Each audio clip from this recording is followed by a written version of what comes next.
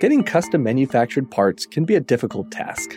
Some local shops are great, but some require order minimums or just won't pick up the phone if you aren't a large company. That's where Xometry comes in. Xometry is trusted by engineers and designers at NASA, BMW, Bosch, and more. Simply upload the design file you want to be manufactured and boom! In a matter of seconds, you'll get an instant quote and access to dozens of manufacturing processes like CNC machining, sheet cutting and fabrication, 3D printing, injection molding, and more. Plus, you'll have plenty of delivery window options and prices available to suit your budget. Worry less and get the parts you need manufactured with Xometry so you can get back to building. Xometry, where big ideas are built. But in this concept, balance, I don't love because it feels like the idea of balance is it's static and life and career are always flowing.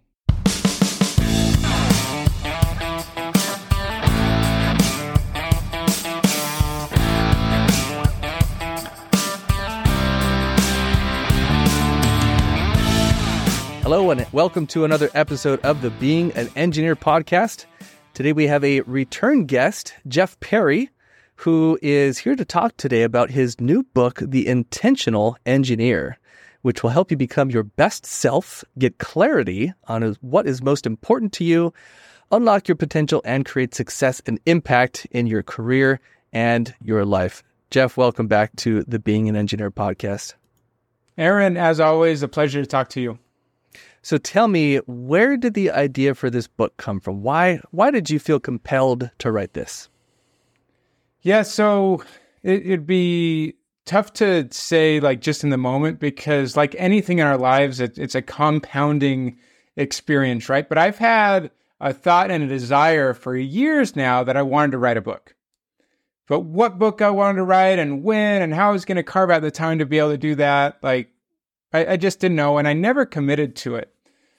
But as I was actually talking to you briefly before we started recording, it was through some conversations with mentors and coaches that I have that unlocked kind of this vision of what might be possible and kind of, you know, they were essentially asking like, when are you going to write that first book? Because I've been writing blogs and articles and newsletters and things for years now, creating content around how engineers can be their best selves and upgrade their lives and their careers for a long time. Why haven't I written a book about it yet? Right. And I had a particular timeline and event that I would have was excited to have a book for. And so I sort of got this vision in my mind of like, how cool would that be to have a book at that day and time? And I worked from that date backwards to what needed to happen to make that possible. I found a resource and a coach that could help me essentially create and publish a book in 90 days.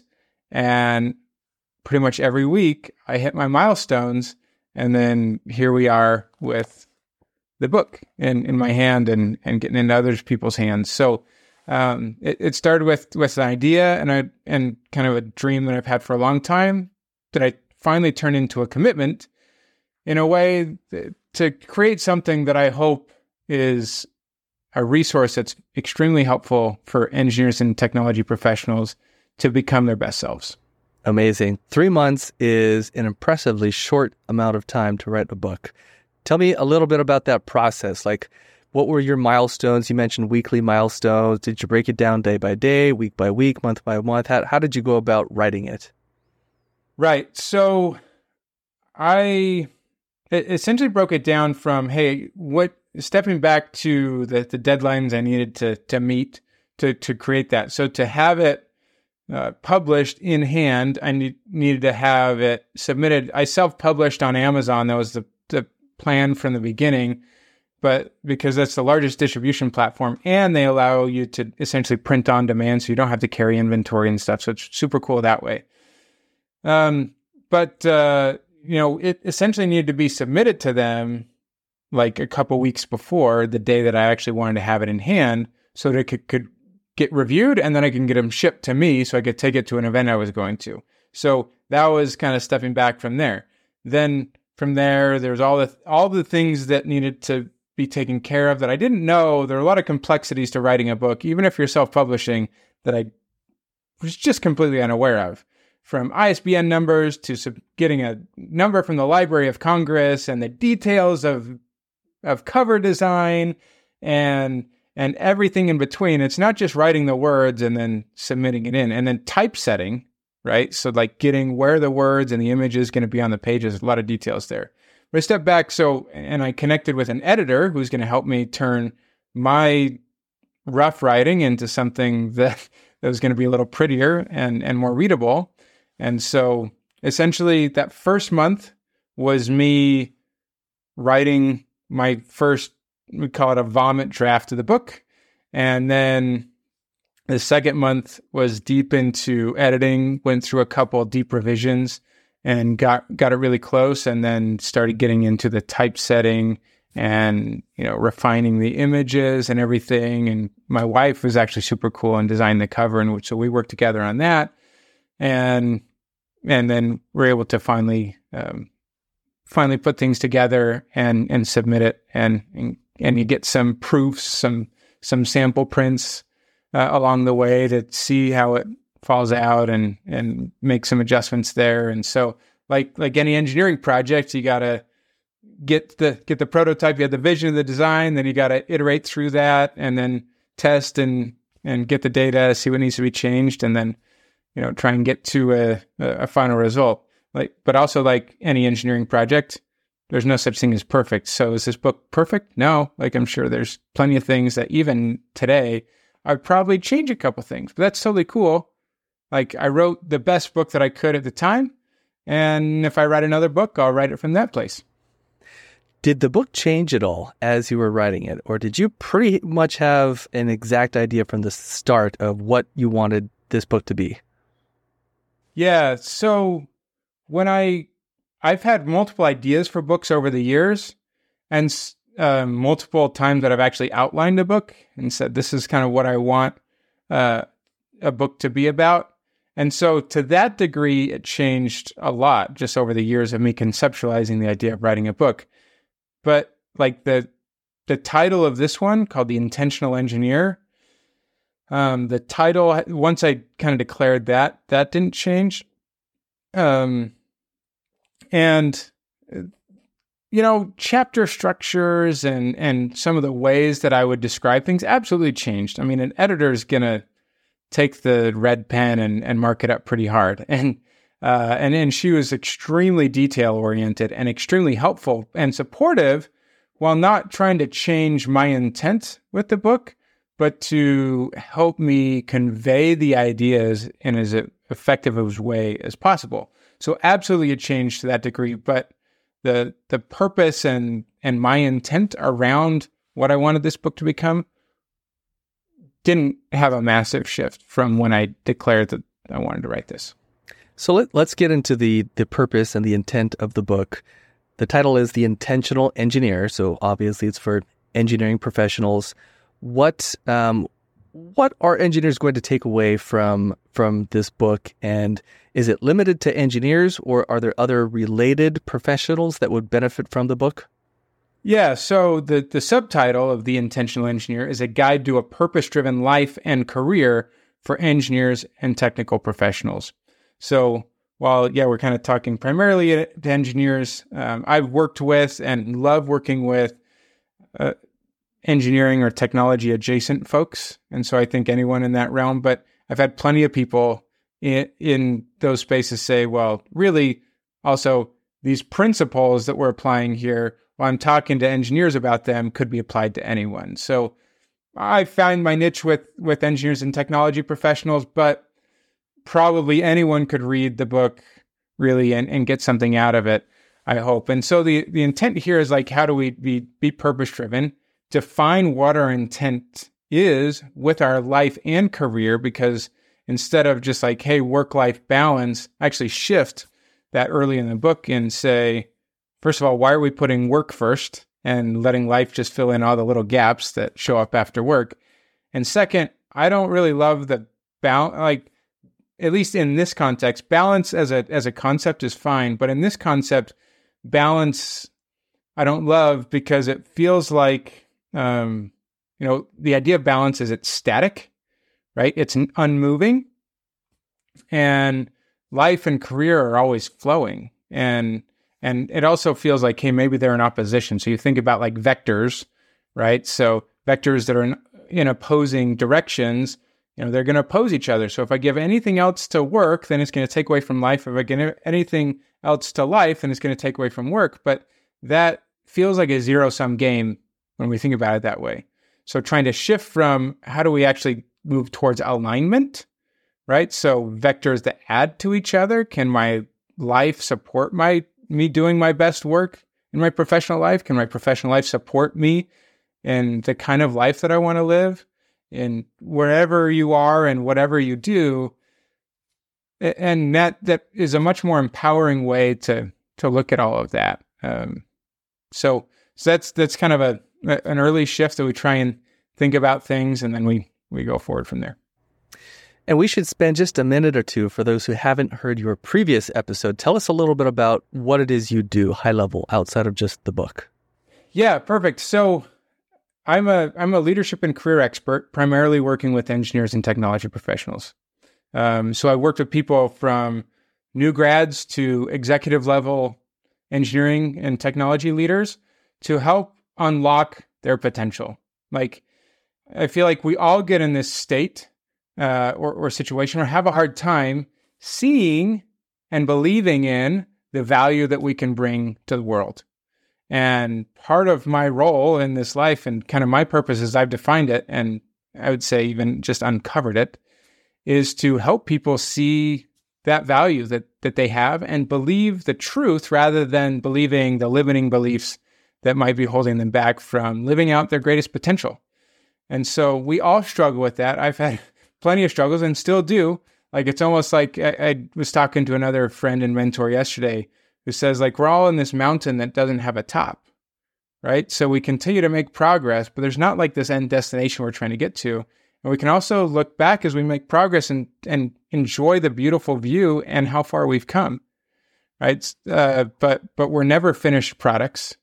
We're always continuing to grow, and we're all on this journey of becoming who we have the potential to become. And so that's a joy and an opportunity and that looks like opportunities where I get to work one-on-one with people to make big shifts in their career. So in ways that align with, their life and the things that they care about, but also work with organizations and teams to improve the connection that they have with each other, which then improves and accelerates collaboration, innovation, and productivity, and the results that they get. So unlocking engineers and technology professionals with them being their best selves, also, it helps the individuals and everyone who's involved for them to feel more satisfied with life. But the hope then also is, I believe, that engineers and technology professionals have a huge responsibility, because as technology continues to progress, we are creating the technology and the infrastructure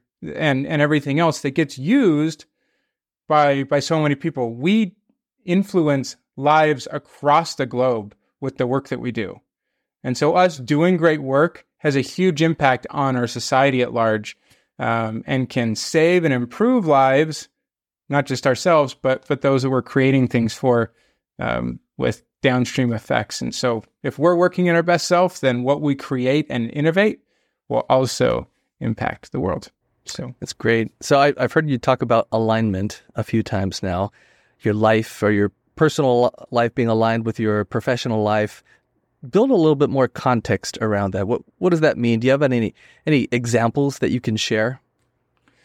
Right. So here's one, an example of one of the clients. I tell her story a little bit in the book. And I'll change her name. I'll call her Kim. So Kim was a PhD level engineer, who was having a hard time. She was working, she had been multidisciplinary even throughout her PhD and some of the research that she'd done. And then she got into kind of a boutique consulting firm.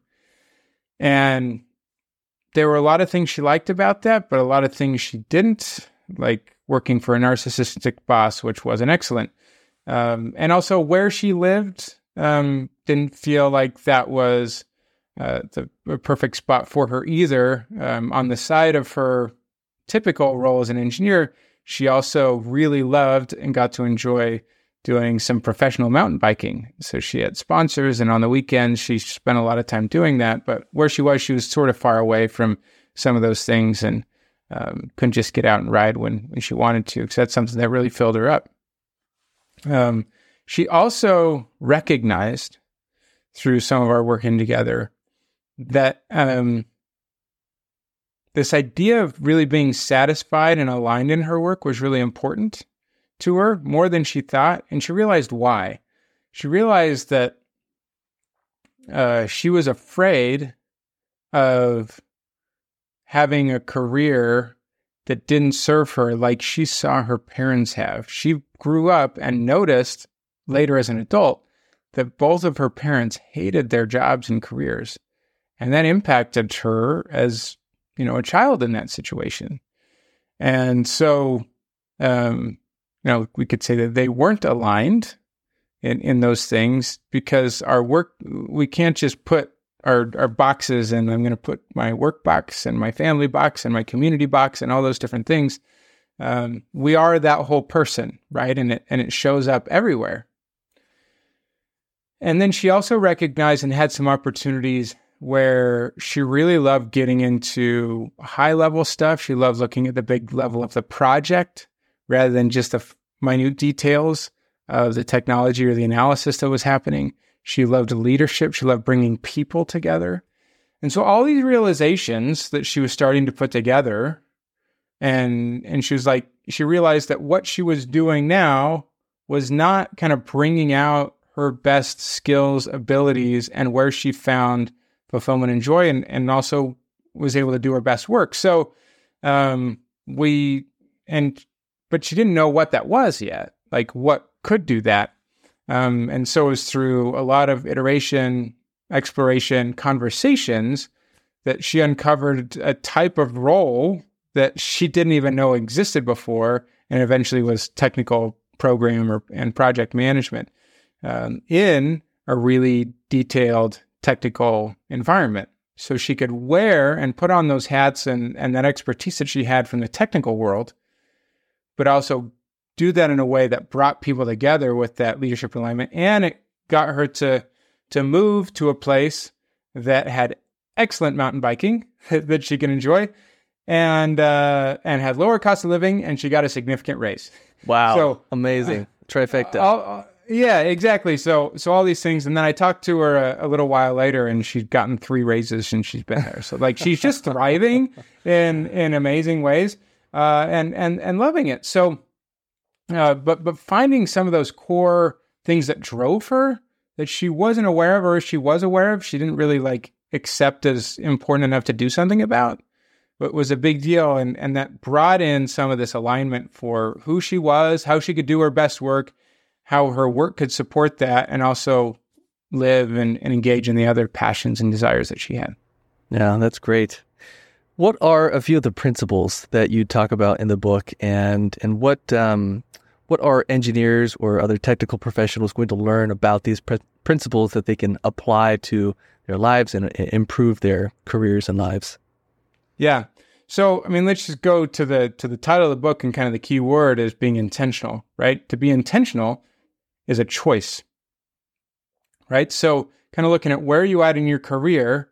And I have a model early in the book in chapter 1 that it's kind of like 5 different layers. You can think of it like a ladder, but it's not like climbing a corporate ladder. It's like what level are you at right now in your feeling and your experience around your career? So are you out of work, which means your career isn't really going anywhere right now, and you're just, you're feeling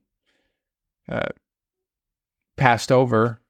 Are you kind of just doing what you're obligated to do, maybe in a role that feels like you're just surviving, right? And that's noble, right? When you have to do that, to do what you need to do for a time. But you also want to look in how can I level up again. The next level is kind of like being opportunistic, right? And this is where I was for a long time in my career. Just, hey, opportunities came my way. I'm like, yeah, okay, it's something new. I'll try that. But it's not like what I said I want to go do and try. It's like, hey, this opportunity came my way, and I'm just gonna do that. And some of those things worked out, and some of those didn't. That's fine, and I learned from those, right? But you're kind of in this stage like, hey, I'm being paid okay. Engineers generally get paid reasonably well, but it may be not quite aligned, and so you're kind of disengaged in that work and certainly not thriving, right? So the tipping point is this, to get to that next level is to be intentional. When we're intentional, we get to purposeful growth where we say, this is who I'm becoming and I'm growing in these areas. That's the skills, the abilities and the person that you're trying to become in your life and your career. And then that can lead us to kind of the top level, which I'd call life's work. And it's to be, and it really is, it goes beyond ourselves, and we're able to impact other people through our leadership or other influence and things that we get to do beyond just us being satisfied. We're kind of spreading that love and success, and so that's kind of allows us to look at where we're at and say, doesn't matter where you're at right now. How can you move forward with intention here? There's 2 whole chapters on the process of identifying and shifting our mindsets, because our mindsets, what we believe about ourselves, is like the operating system inside of our minds and our bodies, or the lens through which we see the world, right? And so if an opportunity comes or a situation comes or a challenge comes, if my mindset's wrong, it's going to distort how I move forward with that, right? And so how we shift that and accept what's true about ourselves and more power and in an empowering way that allows us to move forward with purpose and intention and confidence, that can help us not just change what we do, right? It's not just like the specific action we do, but how we do it and how we show up in the world has a huge impact on the results that we're going to get, right? Instead of saying, hey, if I'm an engineer and I need to gain these skills, let's not just focus only on the actions and behaviors we need to do differently, but change who we are. And that's kind of the mindset piece. I would love if you would talk for a minute or two about how you go about identifying and then changing for the better mindset. Yeah, good. So a number of things that we can do, like there are some excellent mindset assessments that I feel like can be quite helpful. And one of the things about taking a mindset assessment is different than a lot of times we might have experience with taking vocational or personality assessments that sometimes are very prescriptive and say, this is who you are and this is who you're always going to be. I want us to look at mindsets as a gradient that is always changing and moving, right? And so if you take an assessment, it's just a snapshot, a moment in time with how you answered those questions that day. And so we just look at what are the lenses we're seeing things, and are we really seeing the realities of the situation? So just to give an example here. So I tell this story about one of my clients, Susan, who had been, through many people in COVID and corresponding years and tech layoffs and other things. She was laid off, right? And she'd been with the company for 10 years. She'd been growing and had multiple promotions and things and been quite successful. And then it felt like, hey, that was all gone. Like, what the heck am I going to do? And so a negative mindset might say, hey, I just got canned, and that situation tells me that I'm not worth being employed. I don't have value to bring because they didn't want to keep me around, right? They kept other people, not me, right? But when you start believing those sorts of things, how does that change how you show up, right? How does that color any conversations that you have? How does that help you get out of bed to take on the next day and try and reach out to the next person to find a new opportunity that's going to be better suited? Also, in this time, she had a pet that she cared about that died, and she had to put down, and all sorts of things. And she, so she could have wallowed in that pretty hard. And I'm not saying like we shouldn't take time to grieve and all that stuff, right? But she told me, and I didn't shift any of this for her. She told me, hey, I recognize that I have a choice of how I'm going to move through this experience. And I'm grateful that I have people around me. She was using me as a mentor and a coach at that time. And I see that I have a lot of things in place to help me move forward here. And I'm going to step forward with that. Like, so she was acting from a place of power and an opportunity rather than a place of being a victim and powerlessness, which we can sometimes get into. And I'm not naming any specific mindsets here, which I do in the book, but it's just an example of a person who made the choice to believe things that were going to empower her to take different actions instead of believing and taking on mindsets that were going to drain her and not be helpful. So those mindsets and those beliefs are a huge fuel for how we show up in the world. And that's just one example. Which is really hard sometimes, right? I mean, I know from personal experience that I don't always feel like being positive. Sometimes it's paradoxical because logically, I know I should have a positive outlook on life, that's going to give me my best results. But there are times when I feel down and defeated, and I almost want to wallow in that. There's almost this sick pleasure in woe is me, the world is against me. So kudos to her for recognizing that she had that choice and having the self-control or the power, the capacity to act on it. How about for individuals that they just can't get there on their own? Are there any tools that you can suggest to help those individuals, kind of pull themselves out of the muck? Yeah.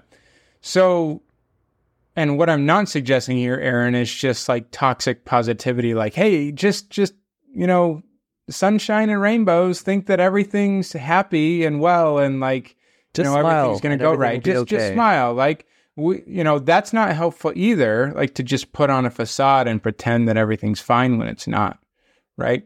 But there's a difference between allowing those emotions and the truths of what we're actually feeling to be experienced, to really indulging in them, or even just resisting them, right? Like those approaches aren't helpful. So Aaron, if you don't mind me doing this, can we get a little bit more personal?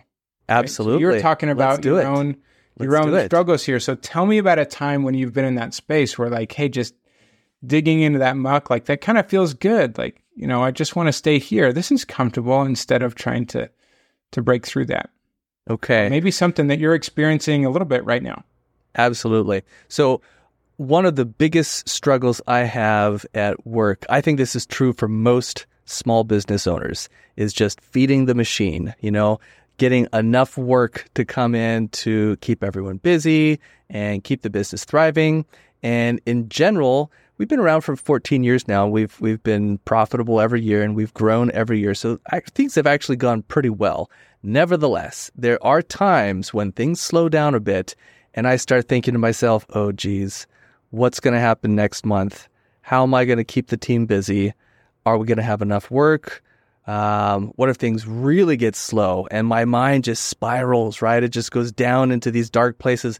Oh, what if I have to let people go? And what if this and what if that? And I mean, it goes all the way down to, I'll go bankrupt, just kind of crazy places, right? But my mind will go there sometimes. And sometimes it can take a little while for myself to pull out of that space. Yeah. So when you're in that space, you're thinking about in the fears and the what if situations of these potentially catastrophic, or in your mind catastrophic experiences or situations sort of start to spiral. But what are you believing about yourself as the leader of that? You know, what are some of those like beliefs that you feel like you're having about you in that moment? One thing I have realized as I have moved into the role of business owner and leader and not engineer. And in the beginning of the business, I was the engineer, right? I was the business owner and I was the engineer. I would argue I wasn't so much the business owner. I was much more the engineer. I was doing the stuff, right? And as the years have gone by, I've moved out of that role, and now I'm the business owner. I'm the leader. I focus on mostly non-engineering things at this point. And I've realized that, my engineering skills are not what they used to be. I can, pick up CAD and still drive CAD, but where was that button? And how do I create that one feature? I've forgotten some of those things that were just second nature to me in the past. And part of my identity, I think, was based on being a really good design engineer. And I've lost some of that. So when my mind goes to these admittedly kind of ludicrous, dark places, I'll think, shoot, if I were to lose anything, what would I do? I don't have the skills I used to have as an engineer. And of course, I realize that I have new skills now that are valuable and marketable. But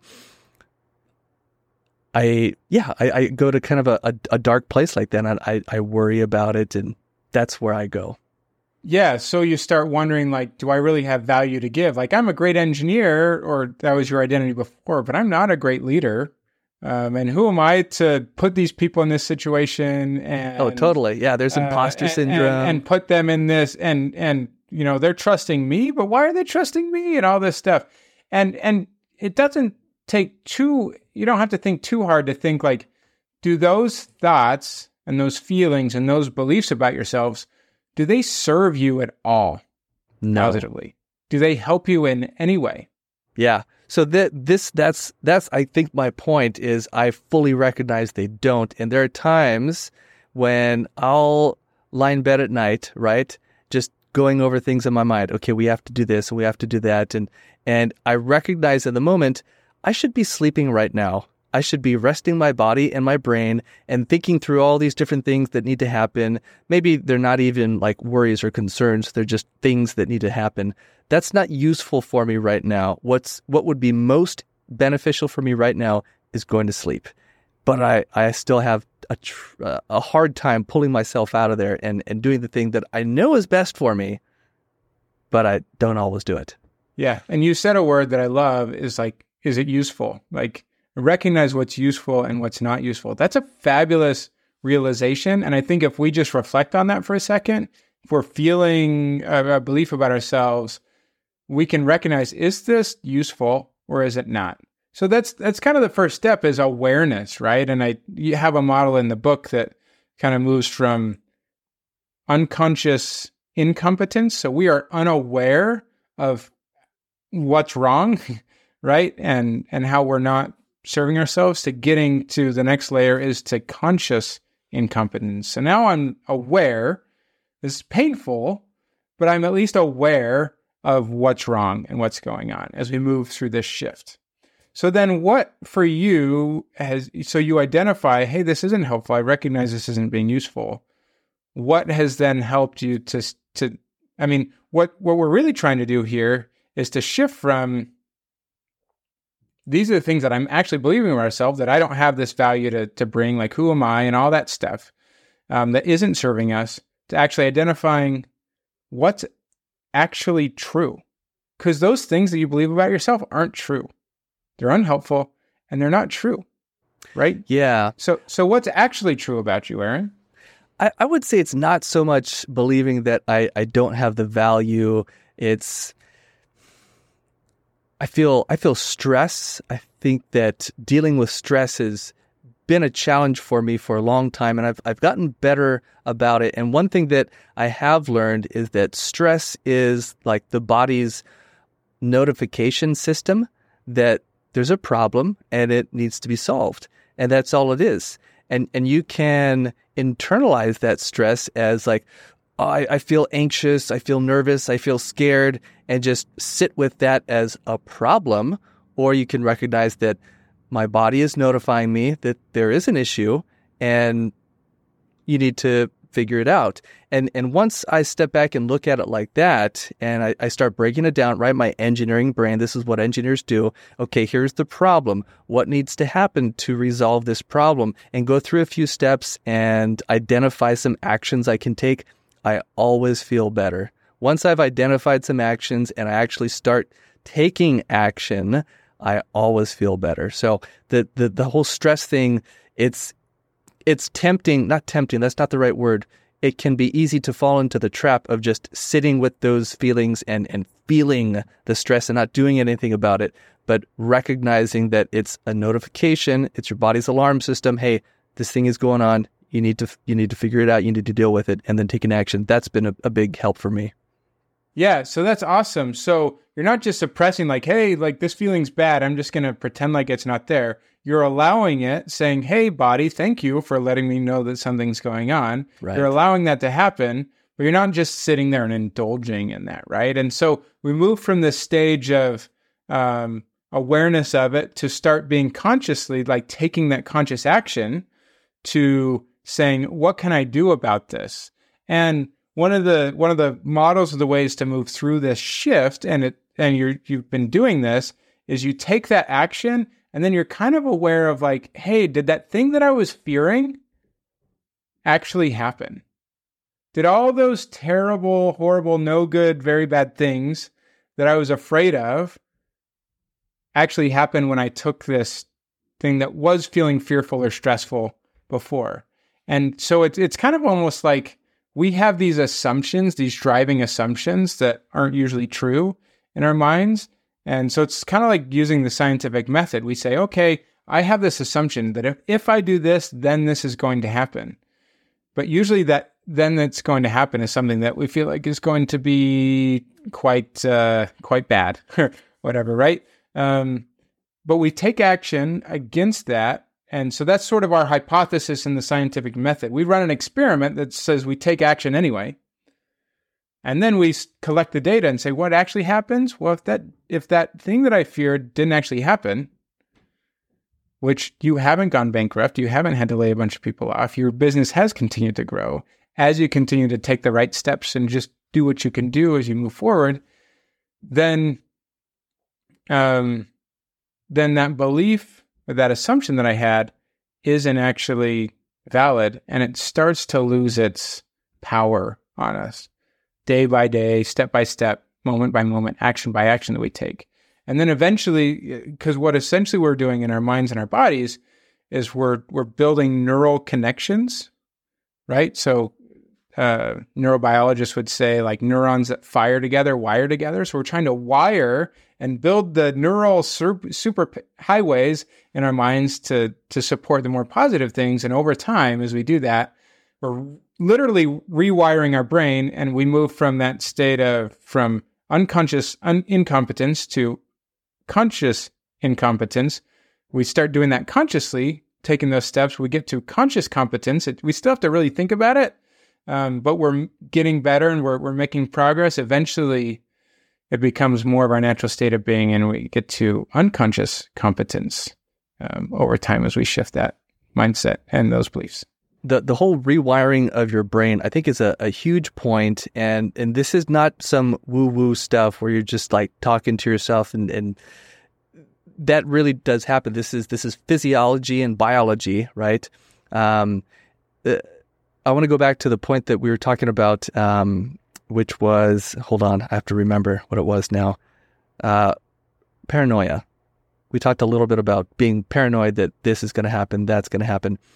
And I do find that my mind, me personally, does tend to go to the worst place right away. And sometimes I pull myself out quickly and other times I don't. Jim Collins, the business author, Good to Great, and several other great books, he talks about the concept of productive paranoia. So I don't think that being paranoid is necessarily a bad thing as long as you can use it to your advantage. which I'll be the first to admit I'm still a work in progress. Sometimes I can, sometimes I can't. Right. But the practice of rewiring one's brain, right? I find that when I do fall into those dark places, I am getting better at recognizing it and stopping and saying, okay, use this as a trigger to put myself into a better headspace. And the more I can do that, the better I get at, well, A, pulling myself out of those dark places, but B, not going there to begin with. Yeah, totally.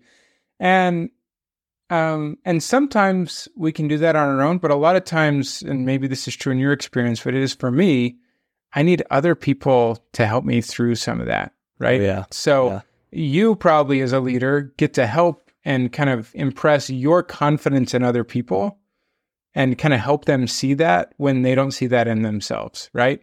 But also you probably have people in your life, whether that's coworkers, mentors, the spouse or family member, someone who does that for you and believes in you and kind of helps you reconnect to what's true about you and that gets you more in that empowering state when you have a hard time doing that for yourself. Absolutely. Yeah, totally. Right. And I see that in so many conversations. I just had a couple earlier today where people are just in some tough spots with where they're at in their career and they've been laid off and it's been months and the financial runway's running out and they're just like, and all this weight of everything that's going on is just weighing heavily on them, right? And so how they operate from the moment they wake up through the day and like it's just the energy isn't there, but they're buying into these negative beliefs about themselves that are not serving them.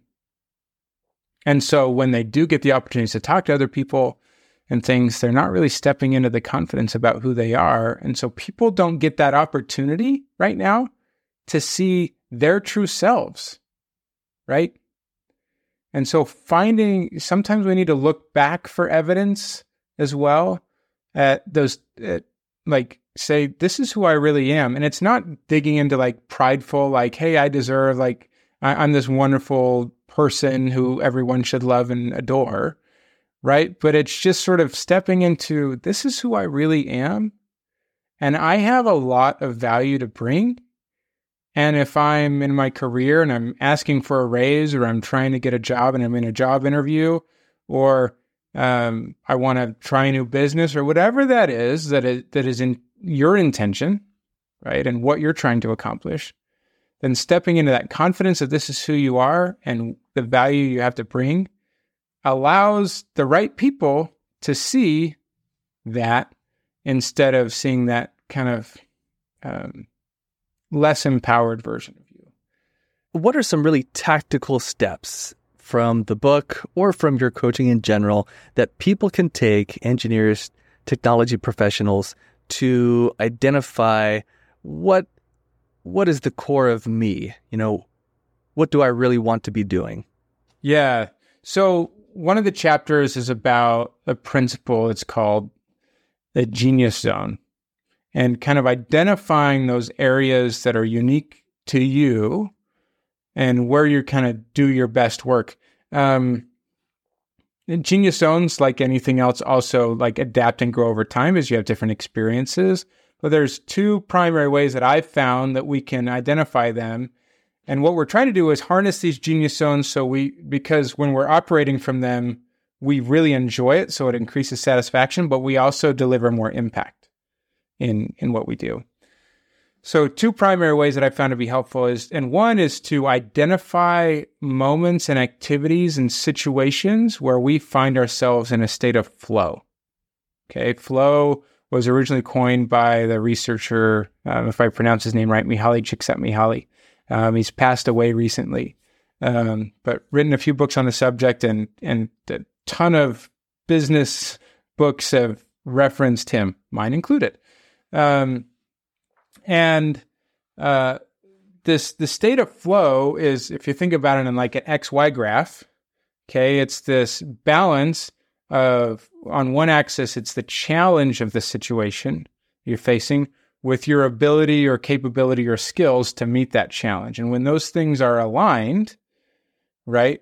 When your ability, but it's a high enough challenge that is also engaging, so you're not just bored, but if the challenge is too high and your abilities aren't there, then you're kind of going to get anxious, right?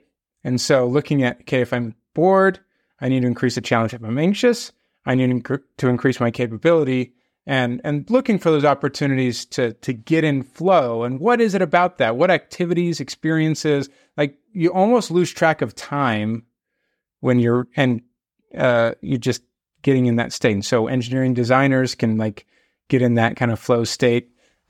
Sometimes I do it when I'm in a coaching session. I sort of lose track of time because I'm just really with the person that I'm with or training or whatever. Another way to kind of identify and unlock some of these genius zones is to look for combinations of skills, innate talents that you might have, experiences you have that have sort of created who you are over time, right? And when it's almost like putting together a Venn diagram. And when you look at, okay, I've developed these sorts of skills. That's interesting. I've had these experiences that have shaped who I am. And these are things that I've just sort of always been able to do and that I've always been interested in. We just wired all differently when we are born. When you put those combinations together, we can usually kind of get that intersection and kind of a Venn diagram of what's unique to you. And you can use that in a couple ways. Again, first of all, you can say, this is what I'm going to do. But then also you can kind of build that into how you communicate your best skills and the value that you bring to a potential employer, or if you were a business owner to, clients or other things, right? So you can use that in big ways. And so just one example of like one of my clients, he was in the software engineering field, experienced software engineering leader, worked on cloud development, data, and building systems in software with his teams that could be very repeatable. He also had a lot of experience in leadership and empowering his teams. And he also really loved where he had the opportunities to bring cross-functional groups together. He could get interest in the marketing and the product folks, not just in the technical side. He could see all of that, and he could bring people together to align on what needed to be accomplished. That combination of all of these different things was something that he could then express as a genius zone and bring that out. But before that, all he was looking is these skills and abilities in isolation to just check some boxes. But now he could see that combination really was something that he could leverage in a bigger way, and landed him a new leadership opportunity that basically doubled his salary. So it was awesome. Amazing. Terrific. I like your term genius zone. I've heard that referred to as unique ability as well by Dan Sullivan at Strategic Dan Coach. Sullivan says unique ability. Genius zone comes from Gay Hendricks. I kind of like genius zone better. But they're the same. They're the same basic thing. idea. Yeah. Mm-hmm. Something I've done and I've had my team do to identify that genius zone is this is a really tactical thing that anyone else can do out there. Super simple, free. Keep track of what you're doing every single day for a week or maybe even 2 weeks, and just write everything you're down. Just put a spreadsheet out there, write down, this hour I worked on this thing, these 2 hours I did this thing, and keep track of it every day for a couple of weeks. And then next to each of those rows, put a number, 1, 2, 3, 4. 4 being you're in that state of flow, you love it, you're good at it. 1 being I hate this, I'm not good at it. 2 and 3 are like, I like this, but I'm not good at it, or I'm not good at this, but or the other one, I don't like this, but I am good at it. Anyway, 4 being the one that you're really looking for. That's your state of flow, your genius zone. And then go after a couple of weeks, go back and look at it and look at all the 4s, the rows that are 4s, right? And see if you can identify a pattern. What was it about those activities that put me into that state of flow? And that's a great way I've found to identify the things that you really love doing. Absolutely. It's a fabulous exercise. Not in the book, but I'll give my stamp of approval for that one. Yes. All right. Jeff Perry's stamp of approval. You heard it here first, folks. Yes. All right. Well, Jeff, what else should people know about the book?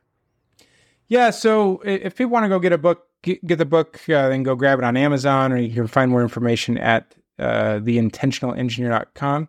The other cool thing that I created along with the main book is a corresponding workbook. The PDF, they can grab the PDF free, or there is a printable version they can grab on Amazon as well, Intentional Engineer Workbook, and it correlates with the book that's, so they can take the exercises, the ideas. Every chapter has reflection questions and activities for you to do to take intentional action, instead of just like, hey, I'm just, reading these ideas, but like, what are you going to do with that? I invite action at every chapter, and the workbook helps you to do that and provide space where, if you like to type or if you want to print them out and write it down, like however you work best, so you can take the ideas, put them into action, and get clarity and move forward with these ideas. So I'm trying to give you the tools to go take and put these into practice in your life and career.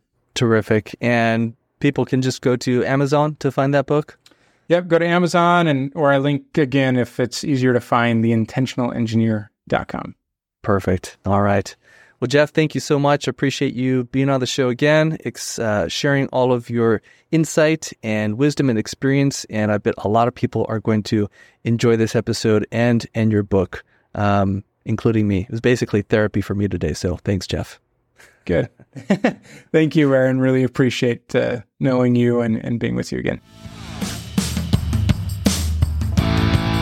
I'm Aaron Monker, founder of Pipeline Design and Engineering. If you liked what you heard today, please share the episode. To learn how your team can leverage our team's expertise developing turnkey equipment, custom fixtures, and automated machines, and with product design, visit us at teampipeline.us. Thanks for listening.